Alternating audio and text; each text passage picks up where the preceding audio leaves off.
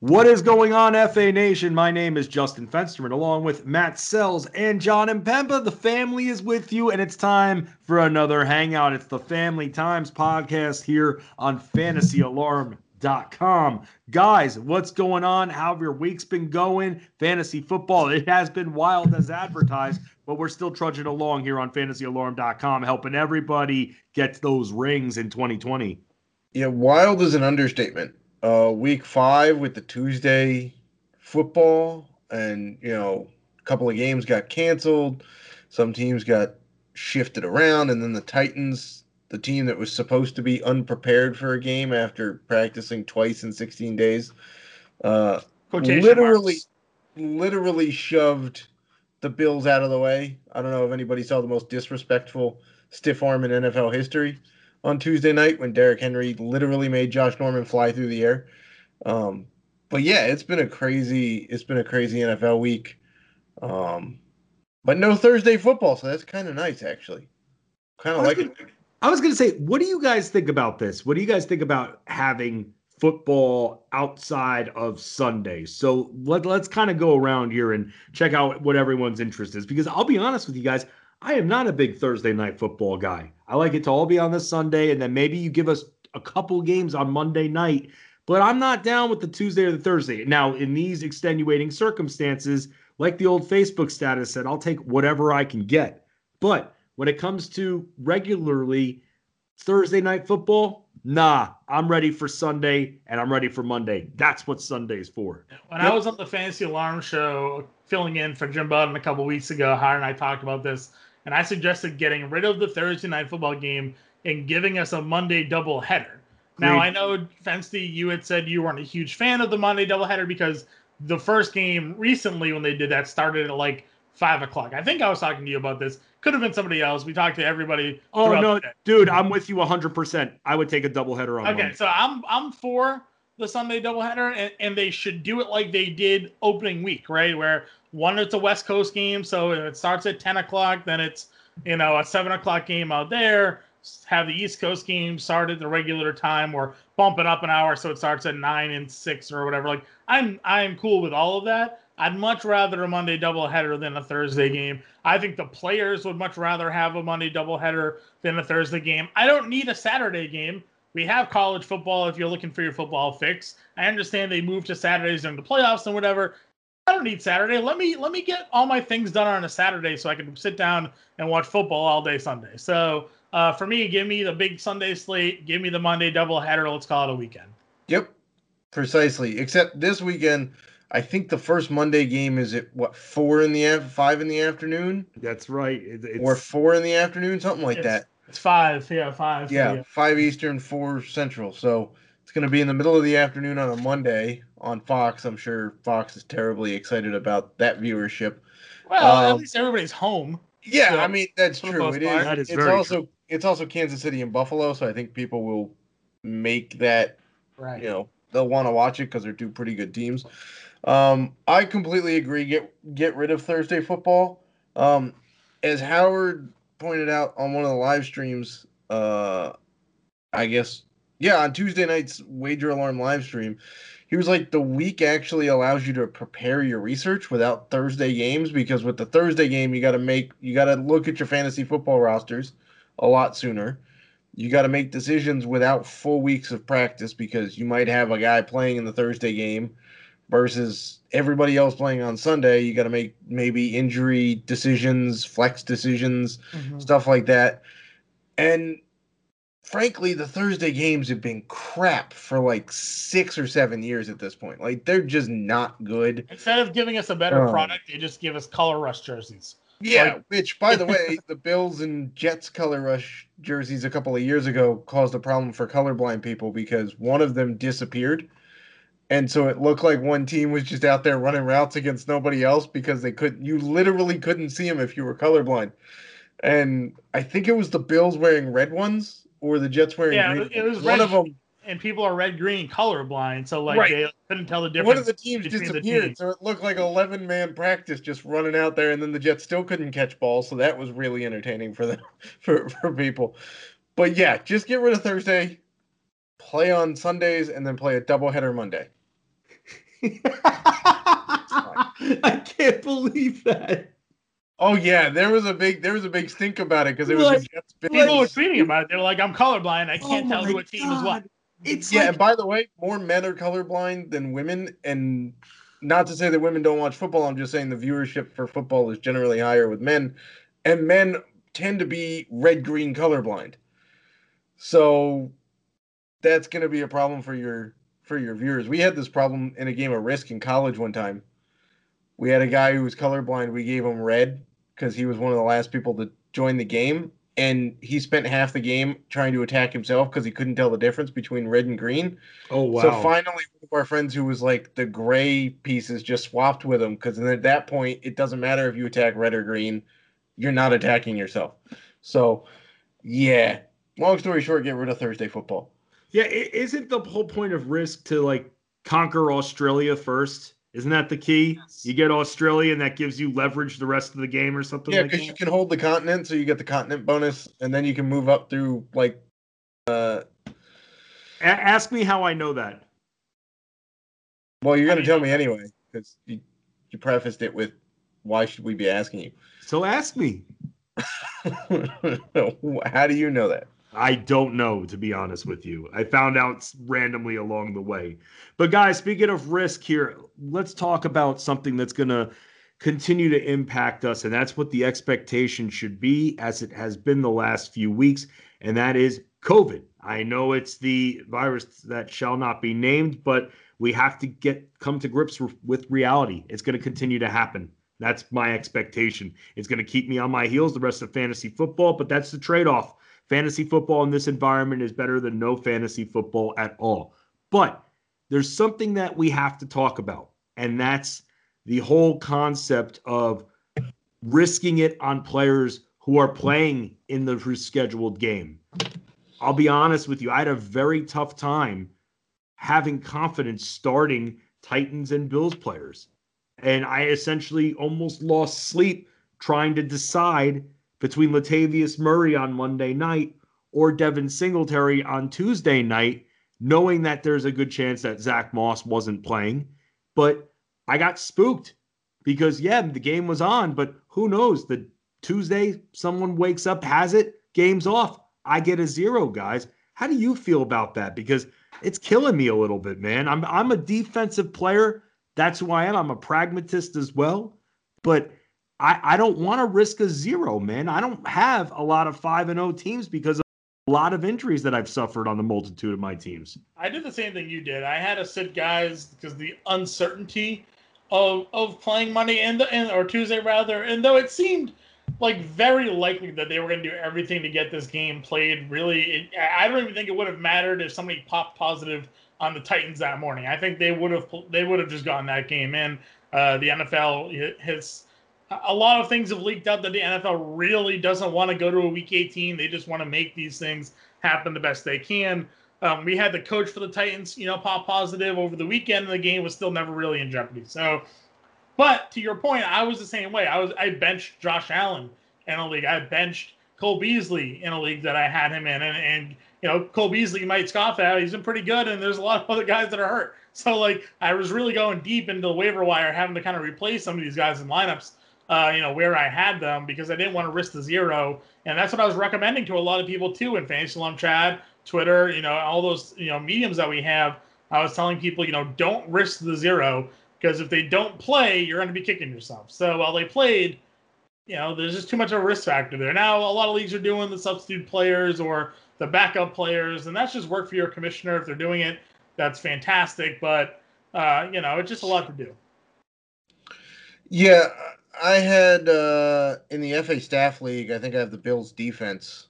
And I left him in because I didn't like any of the defenses that were available, and I don't want to lose a position player to keep the Bills defense. And I just don't like really swapping defenses. I draft a defense I like that typically has a late bye week, and then I roll with it. What was your if at all situation at the possible. time? I mean, were you, especially after Thursday? My other problem was that I basically couldn't really make a move because I had to make a move to get a wide receiver. because in that league, I have Michael Thomas, I have Kenny Galladay, I have N'Keal Harry, all of whom weren't going to play. I mean, Michael Thomas had a shot, and then he punched a teammate in the face or wherever during practice and got sat, but I probably wasn't going to play him anyway because I didn't really think he was ever really going to play on Monday night because they have a bye week in week Right. 6. But then Kenny Galladay was on bye because it's week 5, and the Patriots game against the Broncos got canceled. So N'Keal Harry I couldn't use him. So So you I had were to pick up stuck. a guy, and I still had to use Willie Snead, which I wasn't terribly excited about. So I basically couldn't drop anybody. So I had to play the Bills defense. Plus, it's also a defense. I feel like that matters. I mean, it's not like they really helped me because they got smoked by the Titans. But yeah, I mean, if it had been a quarterback, I'm not sure what. I mean, obviously, I wouldn't have just punted the position. And in that league, I also made a strategic decision to pick up a backup quarterback because I have Russell Wilson as my main and only quarterback. And he's on bye in week 6. And Kirk Cousins, who has a pretty decent matchup in week 6, was available. And I wasn't sure he was going to be available on this week's waiver wire, so I decided to make that move and get a backup. So, but yeah, I mean, if it was more in doubt, I probably would have just swapped out the Bills for a different defense. It's funny because you talk about situations that you get into. Now people lost Dak Prescott, and we're going to be running into a huge situation here, guys, because, and John, you and I have spoken about this on Alarm After Hours on Sirius XM, and that is now if you lost Dak Prescott, and especially if you're in a single quarterback starting league, do you trade for a quarterback, guys? And that's something I want to ask you. I've been asking everybody. I've been going to different family staffers that we have, different family members, Ronus. I've asked everybody because I like getting different perspectives on this. But guys, let me ask you both here. Now Dak Prescott, big time QB for fantasy, he's done. So with that, are you going to go all in on Andy Dalton? Do you try to trade for a quarterback? And if so, guys, how exactly in one quarterback starting leagues do you value the quarterback position when it comes to trading for one? I don't know. I think if you're trading for like a top 5 quarterback, then that makes a difference. But other than that, I think you could probably stream quarterbacks at this point because they're still like Tannehill's out there in a decent amount of leagues. Fitzpatrick is out there. I know Oh, he's Gardner Minshew's still yeah. out there. I know that He's got Fitzpatrick Detroit. is. That's true. I mean, that you could stream and get away with it. It's not. I mean, obviously Andy Dalton was out there. In some leagues, Joe Burrow's now available because people got afraid from the one bad week he's had so far. How about this, Selz? Matt Ryan. I've gotten a few Yeah, questions regarding Matt Ryan being dropped and what to do. And people are like, oh, should I pick him up? He got dropped. Yes. I'd pick up Matt Ryan. So like Oh, 100%. streaming is always an option. This is why we tell you to wait on quarterbacks because unless you're taking a guy like Lamar Jackson or Patrick Mahomes or when he was healthy, Dak Prescott, those guys make differences each week. Other than that, there's not really. I mean, right now, Russell Aaron Wilson. Rodgers, Russell Russell Wilson. Wilson. But I mean, Aaron Rodgers was being drafted as a second quarterback in some leagues coming into the season. Obviously, we look like idiots for doing that now, but who knew? So I think you can totally get away with streaming guys at this point. I agree. I think that unless you're in like a 14 or 16 team league where guys have backup quarterbacks, not even, a single quarterback league, but they just rostered backups or whatever like that because maybe those expanded rosters due to COVID this year. So they have the spots that have these guys. I don't find the need to trade for a quarterback. And I've seen a lot of people in our subscriber chat be like, hey, I just lost Dak. What do you think about this trade for Lamar Jackson? And they're giving up, a running back 1, a wide receiver 2, and I'm like, why would you want to hurt your team even more just to get a quarterback? And one, Lamar's not even playing that well. I'm pretty sure he's hurt. He was dealing with the knee last week. He missed practice, then didn't run at all. He only had 3 yards rushing. There has to be an injury there. But just that scenario aside, it doesn't make sense to trade for another team's, QB who, they have an excess of, like a guy who maybe drafted a Cam Newton as his QB2, hoping maybe a quarterback gets hurt and I can trade Newton for some, like, don't give into that, because you're going to be overpaying even for a guy like Cam Newton's production when, Derek Carr is available in 80% of leagues and he's giving you 20 plus fantasy points in 3 of the last 4. Justin Herbert's available in 60% of fantasy leagues. Same thing, 20 fantasy points in 3. Like, those guys are all You can't stream them in week 6 though. That's the problem. But this is even a better opportunity to sort of pick them up now if you need to pick up a streaming option for week 6, but you want a quarterback that you can rely on. Look at the Chargers schedule coming up. It's pretty easy. So those guys are out there. So to Matt's point, streaming is how I would go about this.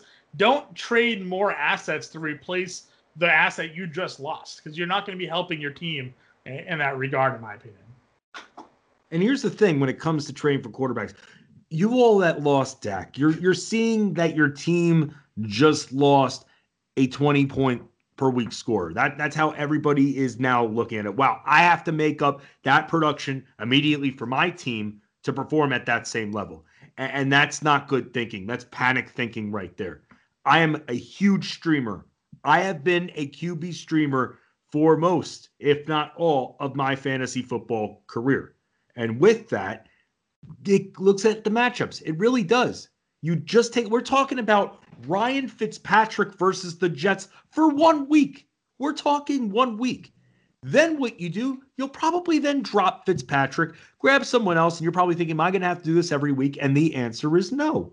Because if you start to see one of those guys that you stream as the waivers continue and more quarterbacks will be dropped, then you're going to have a few good matchups. And all of a sudden, a 1 week Band-Aid in your mind becomes a 3 week Band-Aid. You play the short game. It's not that hard. Yes, you have to make an extra claim for a few weeks, but you know what? I'm not trading my RB1 or 2 for that, and my wide receiver 1 or 2 that John was saying to get a quarterback. That's the whole point.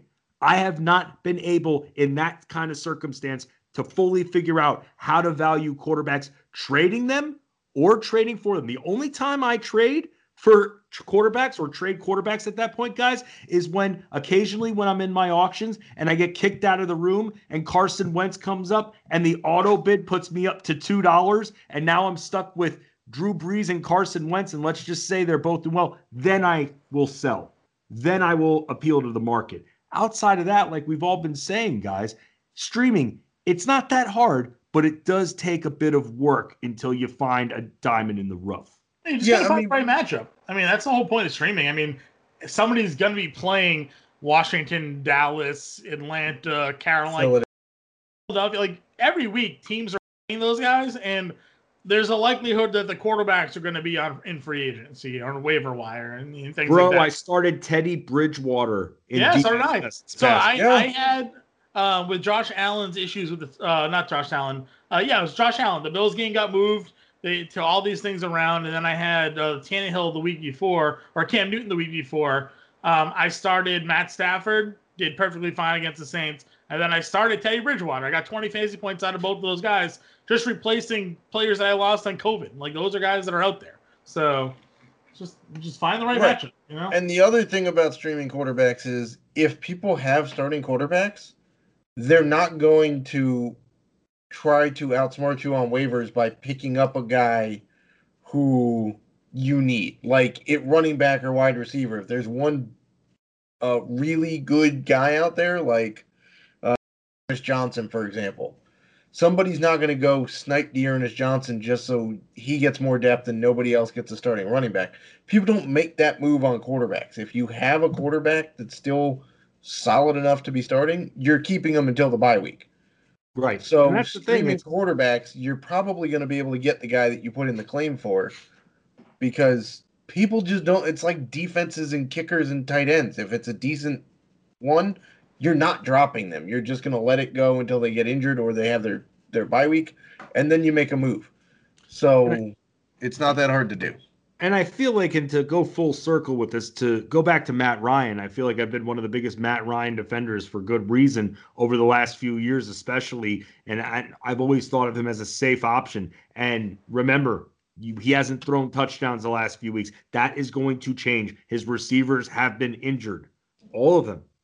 And with that, Julio Jones will eventually come back and he'll start to get more points in that regard, having that option back. There are people who think that what they saw out of Todd Gurley, that's how it's going to be the rest of the way. This team's coach got fired.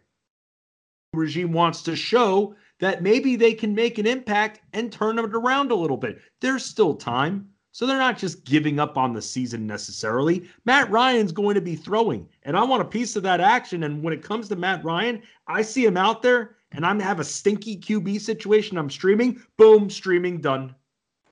Yeah, it would be nice if Matt Ryan could get Julio Jones on the field. Didn't practice again today, so the lack of weapons, bro. These hammy injuries suck as advertised. We were told this was going to happen.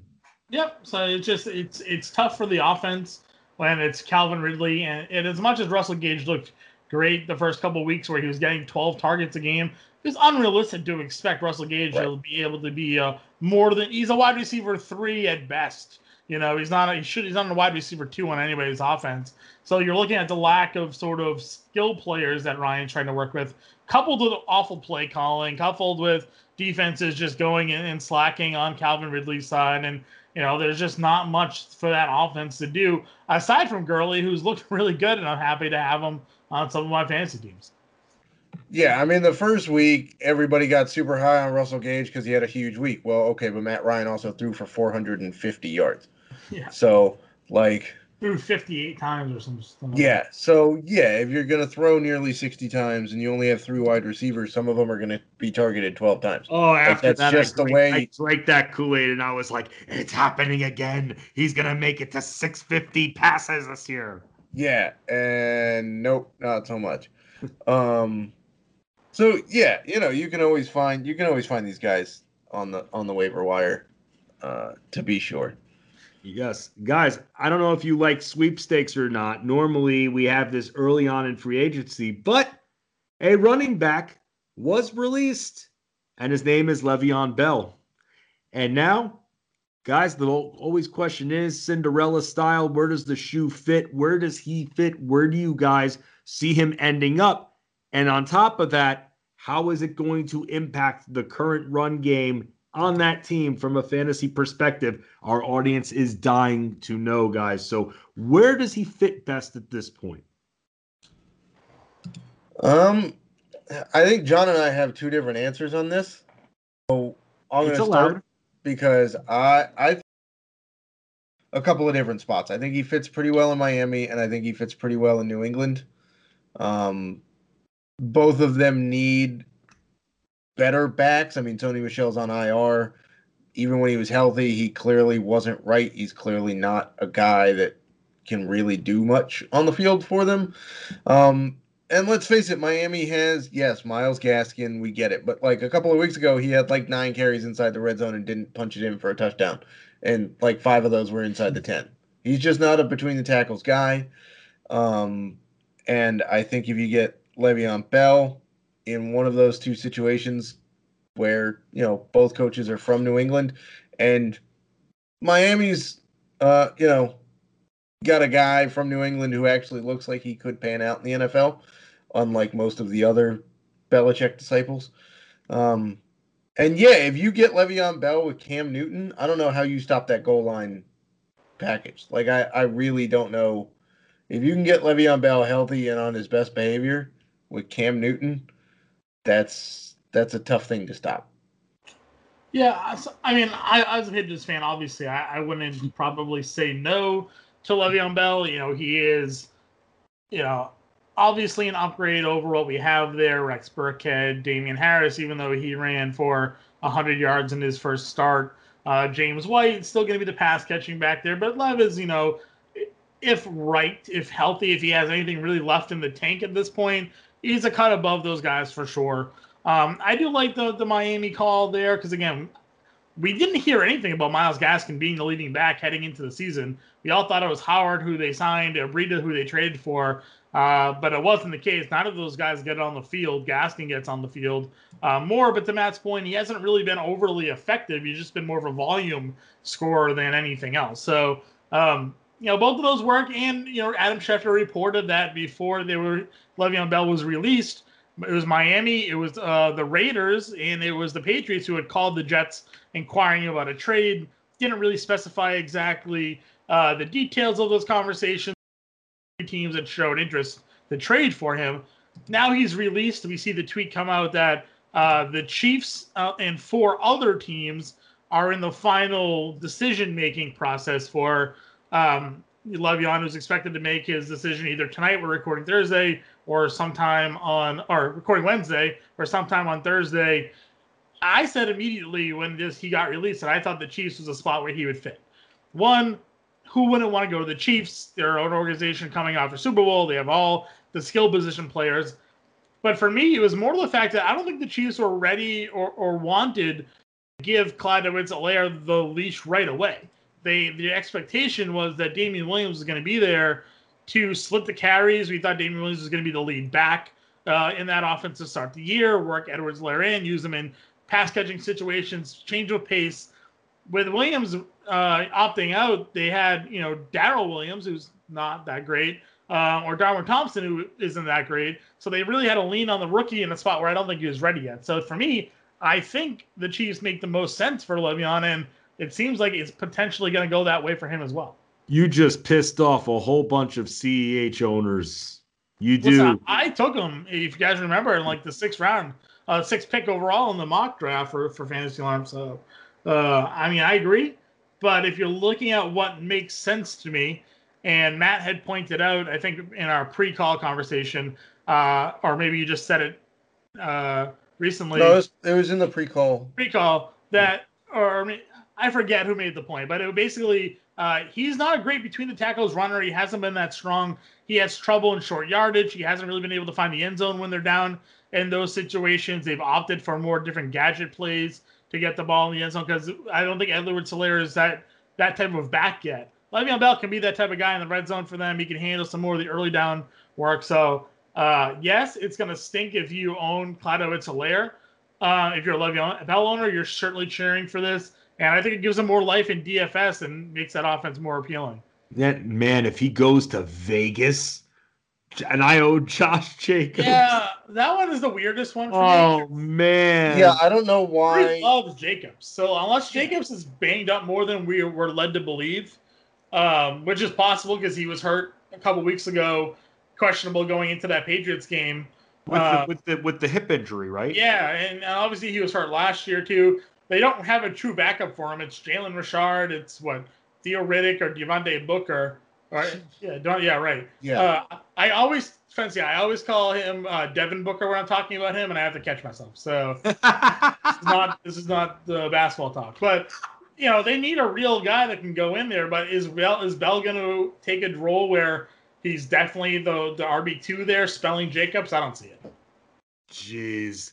Oh, this is making me constipated just thinking about this. Also see him in I think the Chargers was another one I threw out to you, John. Oh my God. That one to me, I think, makes the most sense. Eckler hasn't done anything even when he's been healthy. Yes, they have Josh Kelly and Justin Jackson, but this would allow Eckler to go back to his role that he had with Melvin Gordon. Right. When he returns. Again, he's out for X amount of weeks anyways.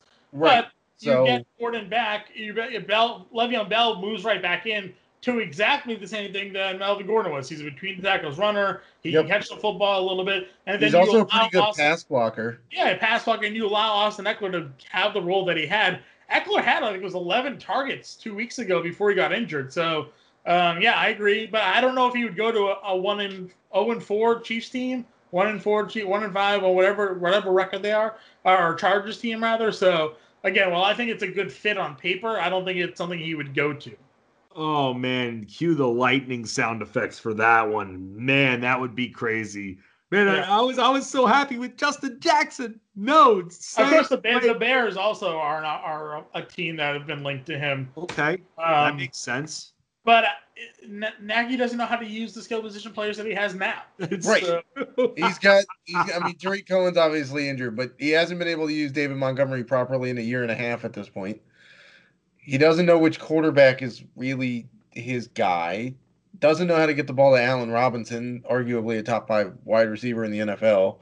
That's why they throw to him 16 times a game. They're throwing to him. They're just trying to get him the football. They can't do it. They don't do it. Dude, whatever happened to Anthony Miller? Anthony Miller's got laughed by Mooney. I mean, there's a difference between getting the ball to a guy and getting the ball to a guy well. Yes, there's massive volume for Allen Robinson, but how many of those are actually in a position he could do anything with, let alone catch? Not more targets. That's allowed, Selz. Yeah, I think he had 9 for 90 against the Bucks, but he had 16 targets. So it's like right. So that's what I'm saying. I'm an Allen Robinson owner, and I'm loving the hell out of that. Yeah. I'm not saying you're complaining. I'm simply saying that goes to my point. If you get 16 targets and you're only catching 9 of them, that means roughly half of those were either bad decisions, forced passes, or, I doubt that all of them hit his hands and he dropped it, because he doesn't drop passes like, T.Y. Hilton does at this point. Oh, stop. But, do not bring that man up. Do not. But that's what I'm saying. If you look at, I don't know, OBJ gets targets, but he can do stuff with all of those targets. There's a difference, is what I'm saying. I'm not saying the 9 for 90 doesn't count. I'm just saying there's a difference between if he got 10 targets and caught 9. I'm never taking you out to dinner. You would probably make me go to the most expensive restaurant in the world. No, I don't like spending a lot of money when I go out there. No, you wouldn't be spending. I'd be taking you to dinner. I don't even go out on other people's dimes like that. I do. When I go to eat, I spend the money. My fantasy baseball league goes to Old Homestead in the Borgata in Atlantic City. Okay, very nice steak joint. And basically, we all pool in. You get what you order, and then we all pool our tab and whatever. And the last few years, 16 of us have gone out to dinner, and it's been like $1,800 total. So more than $100 a person. I stopped doing it because I don't want to pay that much for, it's good steak, but I don't want to pay that $100 for steak. I pay that money when I go out to dinner with my girlfriend. She always laughs because we'll go out to dinner. The bill would be like $85, $90 for the two of us. But I order like a $35, $40 meal, and then she gets the small sandwich, right? I'm like, well, we're out eating for 2 anyways, so I might as well just get what I want while I'm here. Always opting for the expensive item on the menu. Yes, I mean, Selz, you're allowed. You work your ass off. You're allowed to enjoy a steak on your own dime. Who cares? Yeah, but see, it's one steak. I don't like spending a lot on food out. I'd rather go to a place that I like that has decent food, and I grew up a little bit in Jersey. I like the diners, man. Why am I going to go to a 5-star steak place? Listen. I like the diner that you can sit at the counter and eat all the eggs you want, right? That's. Right. That's perfectly fine. I agree with you there, but I get the deluxe Greek salad. I don't spend money on clothes. I don't spend money on those things. I spend money on food. If I'm gonna go out, I want good food. I want it to taste right. I want it to be good quality. Those are the things I'm willing to pay. I'm willing to pay for food, and I'm willing to pay for things to be done for me. I have a cleaner. I have people do the yard. I will do that. I'll spend my money on those things to make my life easier. I'm in on that. I will once a year go out for my birthday to this place. It's a Brazilian steakhouse. Yeah. We have here. Those are nice. By the way, if you have never been to a Brazilian steakhouse, constantly on green. You should. You sit down. They give you a card that's either green or red, depending on which side you flip it to. When Isn't it Fogo de Chao? That's one of the chains. One of them. Yeah. We have one called Rodizio Grill. There's also Texas de Brazil is another chain. You basically sit down. They give you a card that's either green or red. If you keep it on green, you have these people just keep walking around with literal meat on skewers and go, here, this is this. Do you want some? And you go, yes. And then they cut you off a piece and put it on your plate. And they just keep coming around. And then there's like an all-you-can-eat salad bar with a ton of sides. Okay, so I got to stop you there. I got to stop you there. I was just about to say, that's a trap play. You have to avoid the salad bar, or bare minimum. You can't get. I just get basic like I make myself a salad without the lettuce, so it's got cucumber and tomato and carrots and whatever. John, if you ever go, just one bowl. I don't get like the potato salad. I don't get the rice. Gotta stay away from the cold cuts at the salad bar. That's where they get you. They want you to eat the salad bar so you don't eat the good stuff. You got to stay pretty much clear of the salad bar. I'll say this though: the salad bar is fantastic because I do like a good salad. You guys are crazy. Now, listen. Secretly or sneakily, maybe the best thing that I've gotten out of Fogo de Chao is the pineapple. I don't know dude, they have like a cinnamon pineapple that it's also spit roasted. It's like it is fantastic. So good.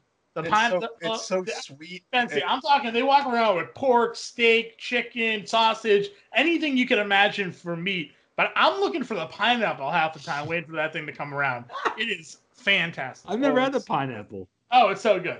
And not every place has it. I've been to a few times where they brought around different items for like a fruit or whatever, but the pineapple was mint. You got to stay clear of the salad bar. I got trapped. I tell you, I like it. The salad bar's fine. No cold You don't get the sides. I don't get the rice.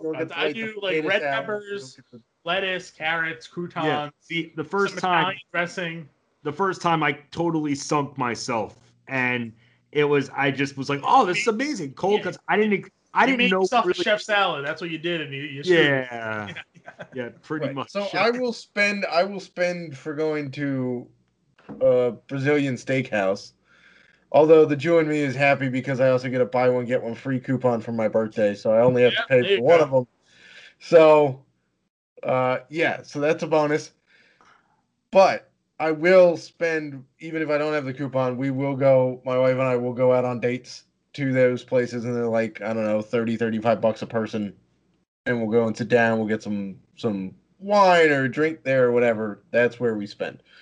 But if it's just like a normal steakhouse, I'm not going and dropping like $100. Not happening.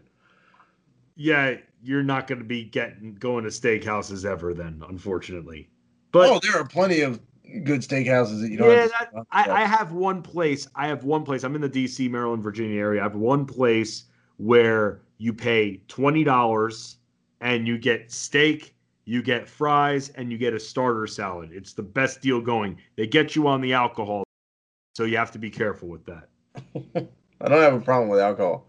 Yes. No, that's how you do it. Get those cheap steaks, but that is not idiotic to try to get discount on some nice juicy steaks. Guys, it is time for the idiot of the week, and I'll start us off here because this was one of the hardest decisions. There were a lot of freaking idiots over the last 7 days.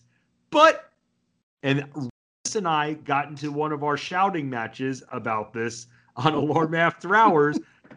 I'm going to give it to Mike Zimmer because I'm a firm believer you put the points on the board. Doesn't mean Russell Wilson marches down the field and then he does it again for the 2-point conversion. That is not a guarantee. I don't know why you don't protect the lead and you go for it instead of giving yourselves at least minimum. The worst that happens is overtime. And instead, what happens? You risk it. You don't get it. Russell Wilson marches down the field.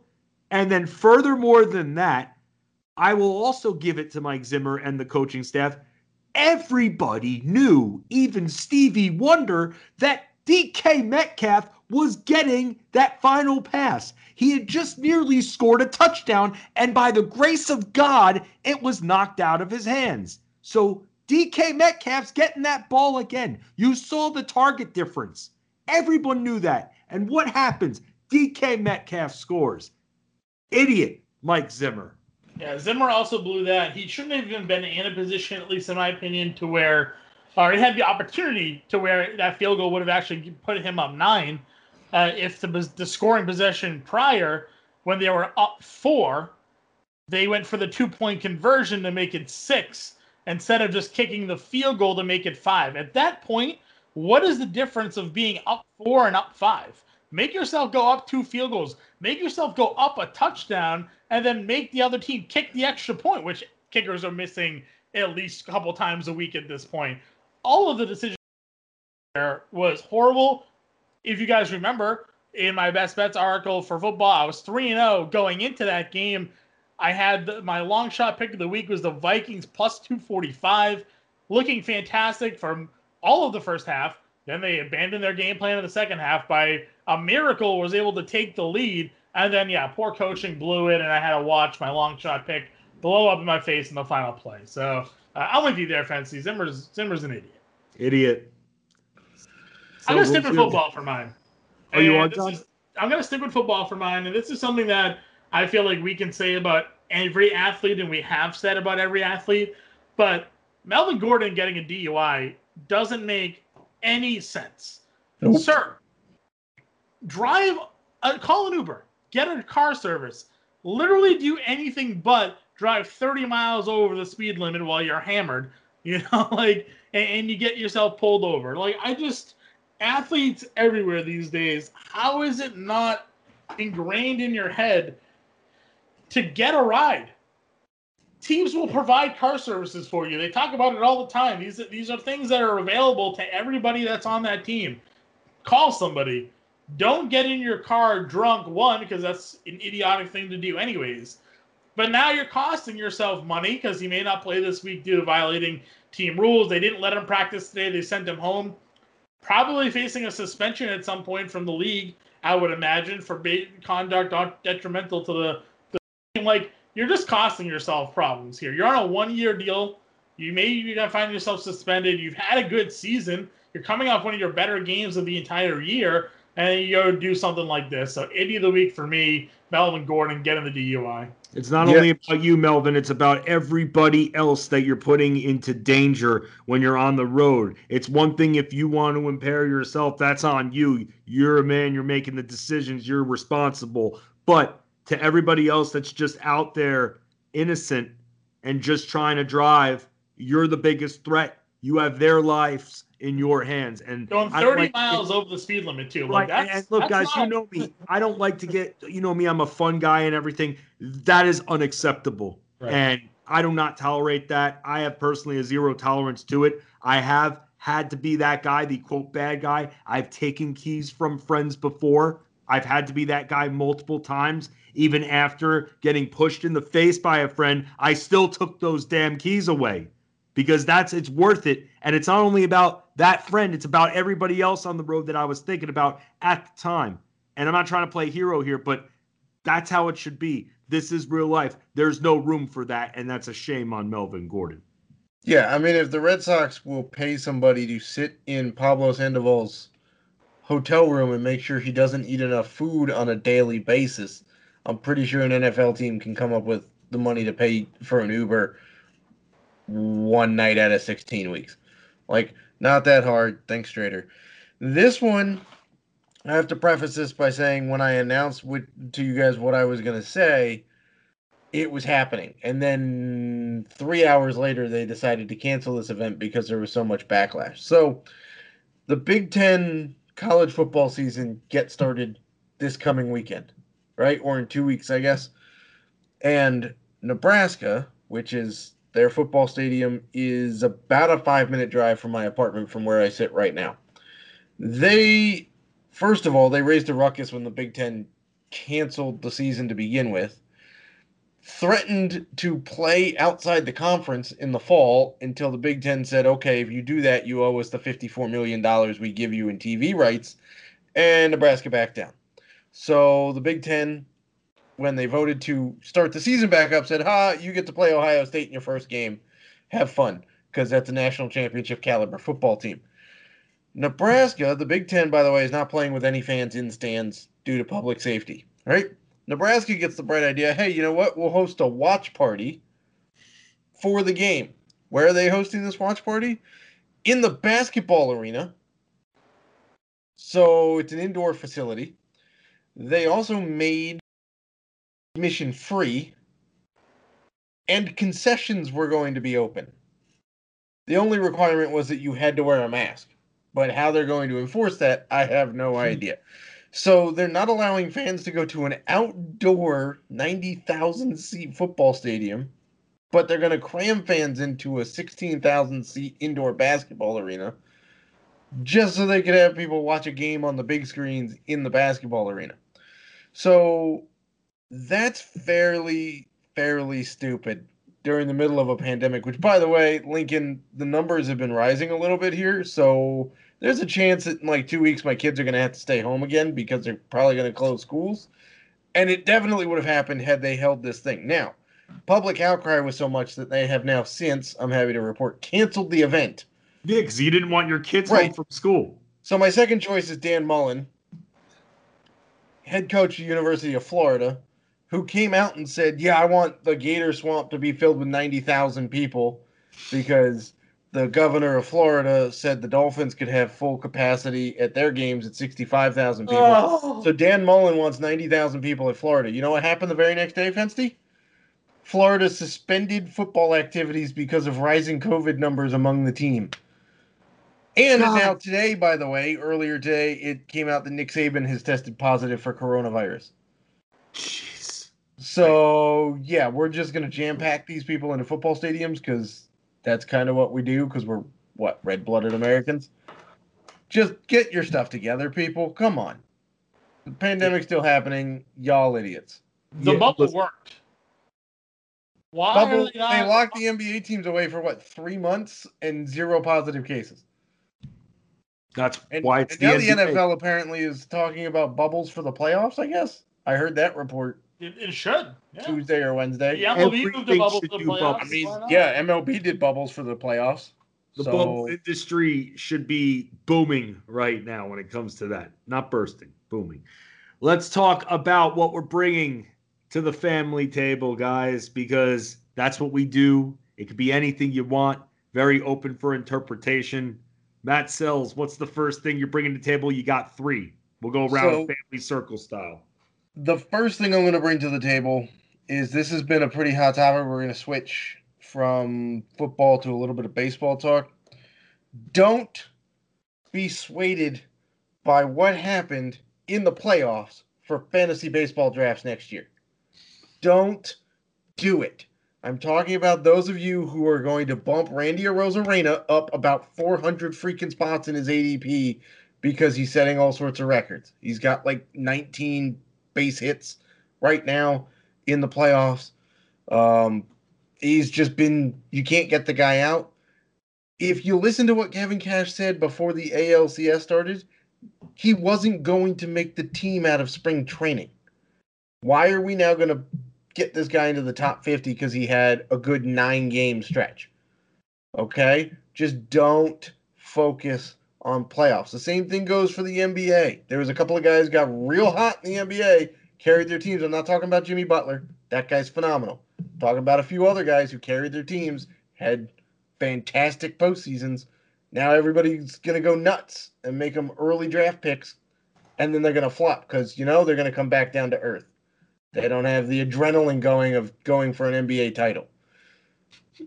Please, dear God, just look at the sample size from the regular season and don't go, Randy Arozarena's now all of a sudden Mike Trout and Babe Ruth and Mickey Mantle rolled into one because he had a great week and a half stretch in the playoffs. I get that. Momentum was stopped in the season. So, John, that kind of worked the other way, in a way for Jason Tatum. I mean, that's the thing. At first, I was thinking of Jason Tatum. You think that based off what you originally saw, that he'd be going in that first round next year. But then people are going to remember the last few things they saw from him going cold and being a little lost. And that's not how you judge Jason Tatum. No, and Tatum was good during the playoffs. In terms of, so I have a couple different ways to look at Tatum during the playoffs. He was very good as a volume player. So if during the regular season he's going to be a volume player, I think he's worth being a late first round pick because he was giving you double-digit rebounds, 25 to 30 points a night with some defensive stats. So I agree with you that I think overreacting to small sample size, I think is probably Matt's larger overarching point, right? Like, Yes. don't take a small sample size and then make it, expect it to be what's going to happen next year. One of the things I like to talk, or a great example that I like to point out, and this is going way back here, but was when Brett Lawrie and Eric Hosmer were both basically rookies coming out in their first year of a draft, because they both played like 40 games the year before, and Brett Lawrie looked really good, some power, some speed, and Hosmer came up and was hitting the ball well. But the next season, MLB Draft Fantasy Baseball Draft Rankings had Lawrie as like a third-round pick. Hosmer was like right there with him, and you're basing it off these small sample size and what you sort of project maybe these guys to do. And Lawrie's out of the league, and Hosmer never really, maybe aside from one season, lived up to those expectations. So yes, taking small sample sizes and overvaluing them is definitely something to be wary of. Yes, absolutely, John. Are you adding on? Is that what you're bringing to the table, or you got something else for your number one? Yeah, we'll use that I have other things, but I think that's also a good add-on to Matt's as my first thing to bring to the table. Look at Matt Selz making an impact. Gotta love that. Because, this is something that we talk a lot about in all fantasy sports, not just baseball, where we look at sample sizes. We talk a lot about it with football, fantasy football, a lot as well. Pay attention to what a guy's usage is. Don't pay attention to the 1 week where we had the huge numbers.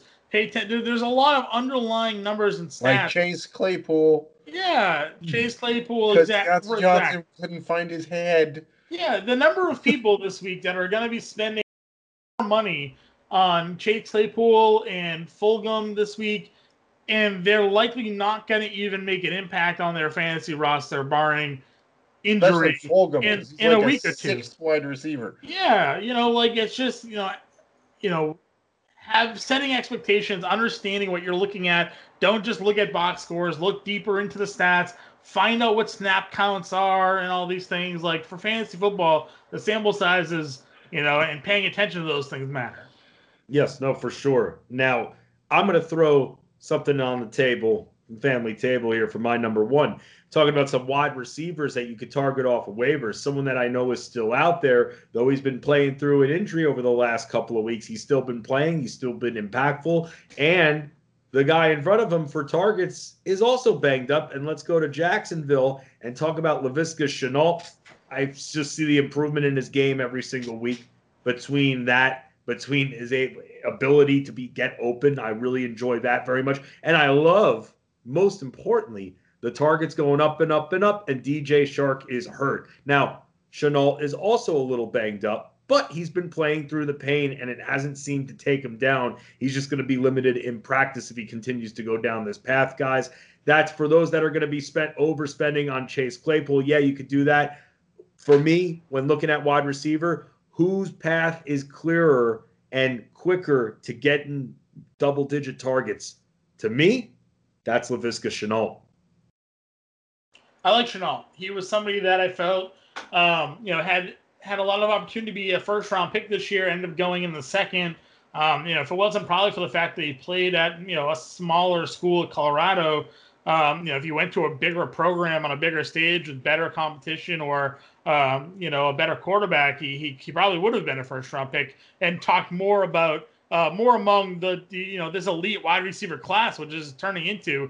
They knew this is a strong receiver class heading into the draft, but man, up and down the draft board, these guys are really showing out. And Shenault's ability to move all around the field, play the slot, play outside, come out of the backfield, be a flanker, all the ways that he gets involved in the field, I think one makes him difficult to cover, and he's incredibly athletic as well. And I think Chark being on the field probably would help him a little bit more because it takes some of the focus off him. Because one of the things I talked about Shenault, as why I liked him as a late round ad heading into the season, was there wasn't a lot of competition ahead of him. Chris Conley, Keelan Cole, those guys were placeholders ahead of him in the depth chart because they didn't want to just give the rookie, a starting gig. And it didn't take long for him to lead them for obvious reasons. I think he has 4 straight games with at least 6 targets and 3 straight with at least 5 catches or something like that. So, he's arrived, and yeah, if he's on your waivers, you should be snagging him.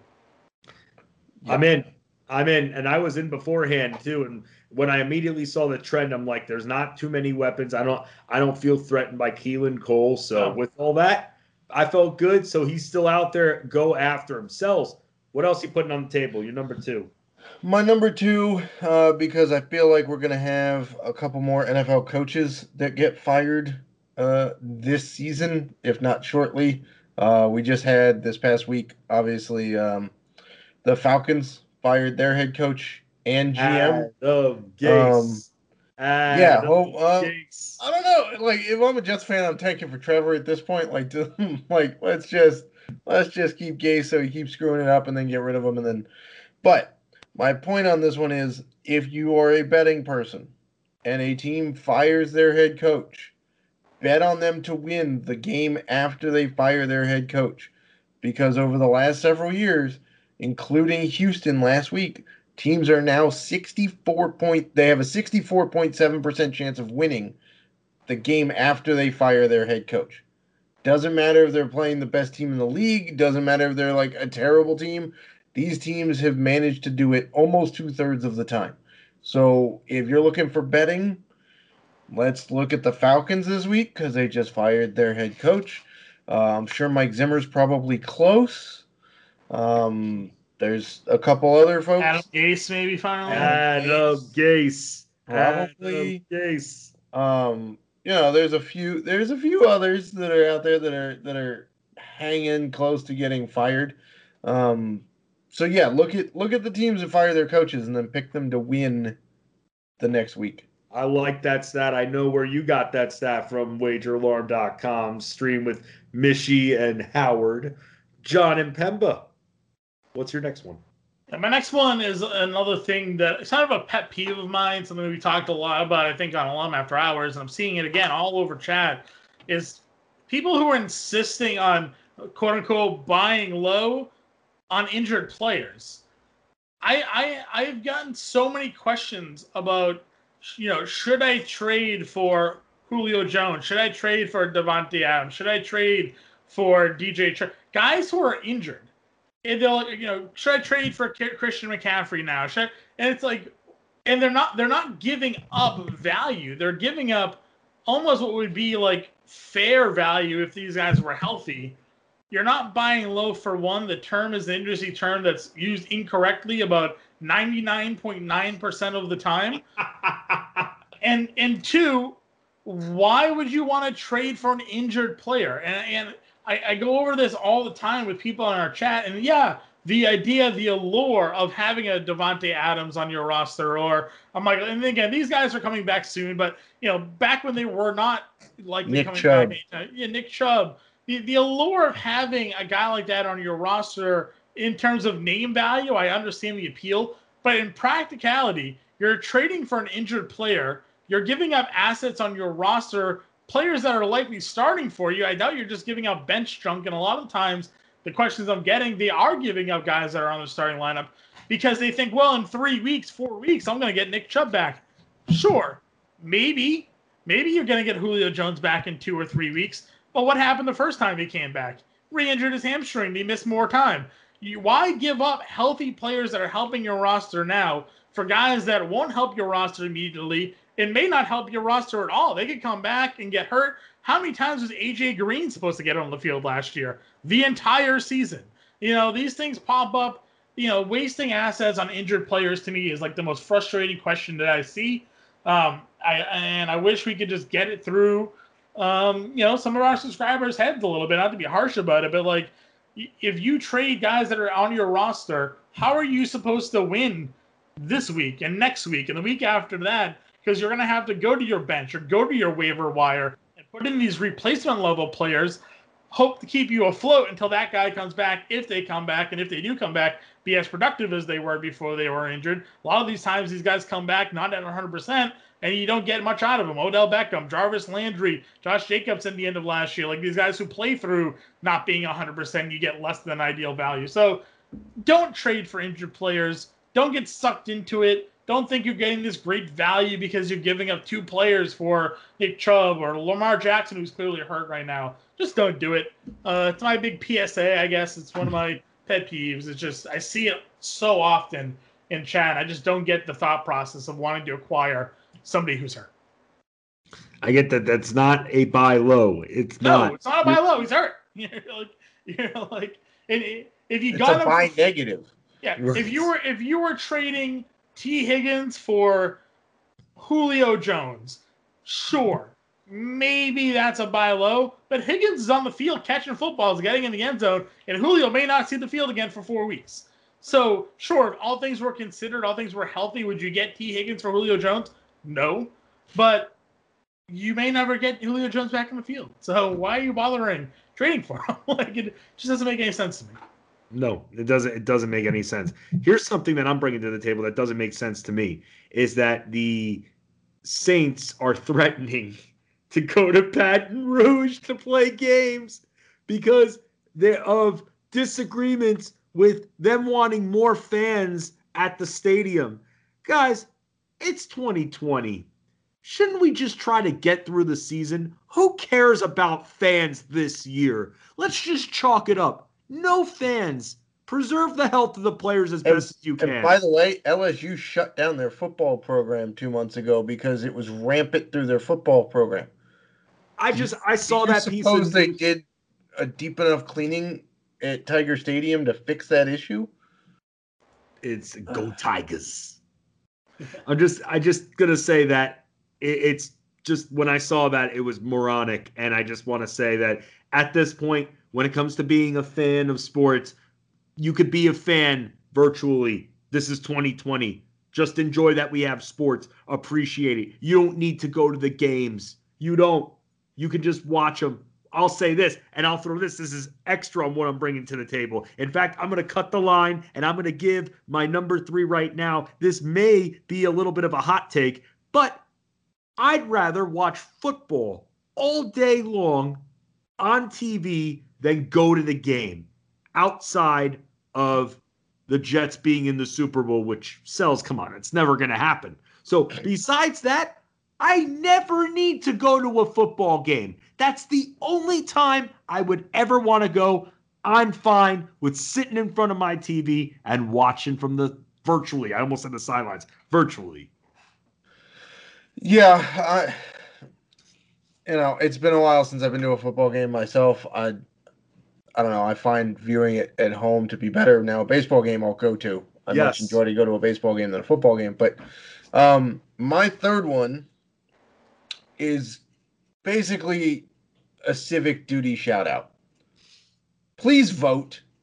I don't care which side of the aisle you vote for. I don't care what elected officials you're going for. Please vote. Okay? Your birthright in this country is to vote. Or if you're a naturalized citizen, you can also vote. Please use it, because here's the thing. If you don't speak your voice, you have no right to complain about the outcome. That's been my rule since I've been legally allowed to vote. If you don't vote, and you could have, I don't care if it's absentee, I don't care if it's mail-in, I don't care if you stand in line for 11 hours to vote early or on November 3rd, please just vote. Okay? I'm not going to make any other comments about it, but just vote. And shut up if you don't. And that applies to fantasy football leagues as well. When your commissioner's putting stuff out there early, vote. Vote on the rules. Don't make your commissioner have to chase you because you're too lazy to answer an email or fill out a poll or doodle or whatever the hell it is. So that applies as well in fantasy, because this year, with a lot of rules up in the air and not knowing what we were dealing with, I got to say I was pretty let down, not in my leagues, but from what I've heard from other people that they're trying to get the rules set and they're chasing league mates around for weeks. It shouldn't be that way. Can't do it. Jon Impemba, you're the caboose, my friend. What's the final thing you're bringing to the table? It's that Baker Mayfield isn't a good quarterback. This is something that we have already known for a while. Jen Piacenti and myself have been championing this cause for a handful of seasons now. And then Pro Football Focus recently tweeted out a tweet specifically, basically proving our point that Baker Mayfield is not a good quarterback. Over the last 3 seasons, his quarterback grade for Pro Football Focus has gone down significantly at each year. Started off as an 83 quarterback grade. Now, again, I have pointed out numerous times to some of our loyal listeners who happen to be Browns fans, Kangas man, that the start of the schedule that Baker Mayfield had during his rookie year was among the most favorable schedules you could possibly have during that stretch. He looked great because he was playing teams that had no playoff chances. They were losing records, and he played the Bengals twice during that stretch, and he threw like 10 of his 17 touchdowns or whatever, basically against the Bengals. 2019, that dropped from an 83 to a 73. We know how bad Baker was last year, under 60% completion percentage. And then this year, it's all the way down to a 66. He's still not getting any better. His players are healthy. The offense is supposedly designed better for him to manage the game. He's yet to really have a good fantasy performance. Even in the game in which his team scored 40 points against Dallas, he only had 15 fantasy points. People need to realize that Baker's best asset really is probably those stupid commercials he keeps on filming, and I don't even think they're that good. But, I mean, he's at least functional in those things. On the field as a quarterback in fantasy, he's basically useless. Baker Mayfield, Sam Darnold, Josh Allen, Josh Rosen, and Lamar Jackson. I believe all 5 of those quarterbacks were in that same draft class. Who would have thought a couple years later, if you're ranking them, it's pretty much Lamar Jackson and then it's Josh Allen? Because I didn't think it would end up that way. Yeah, I'm with you. I mean, Josh Allen those 2 guys were the biggest projects of the entire draft. And I mean, they couldn't really throw either to begin their careers. Jackson figured it out in year 2. Allen figured it out in year 3. So, being able to throw the football, it means longevity in the NFL if you can get that completion percentage up. But Baker Mayfield sitting around 60% completion percentage isn't going to do it. He's more charisma than he is on-field ability. He's a slightly better Johnny Manziel. Oh, wow. We just lost all of our Browns sponsorships and fan base on that one. Yikes. Oh, no. He's Jon Impemba, Matt Selz, Justin Fensterman. That's what we call bringing it to the family table. This has been another edition of the Family Times podcast here on FantasyAlarm.com. We'll be back hanging with you next week. We always dominate because there isn't any other option. We just win all together, just like a family should.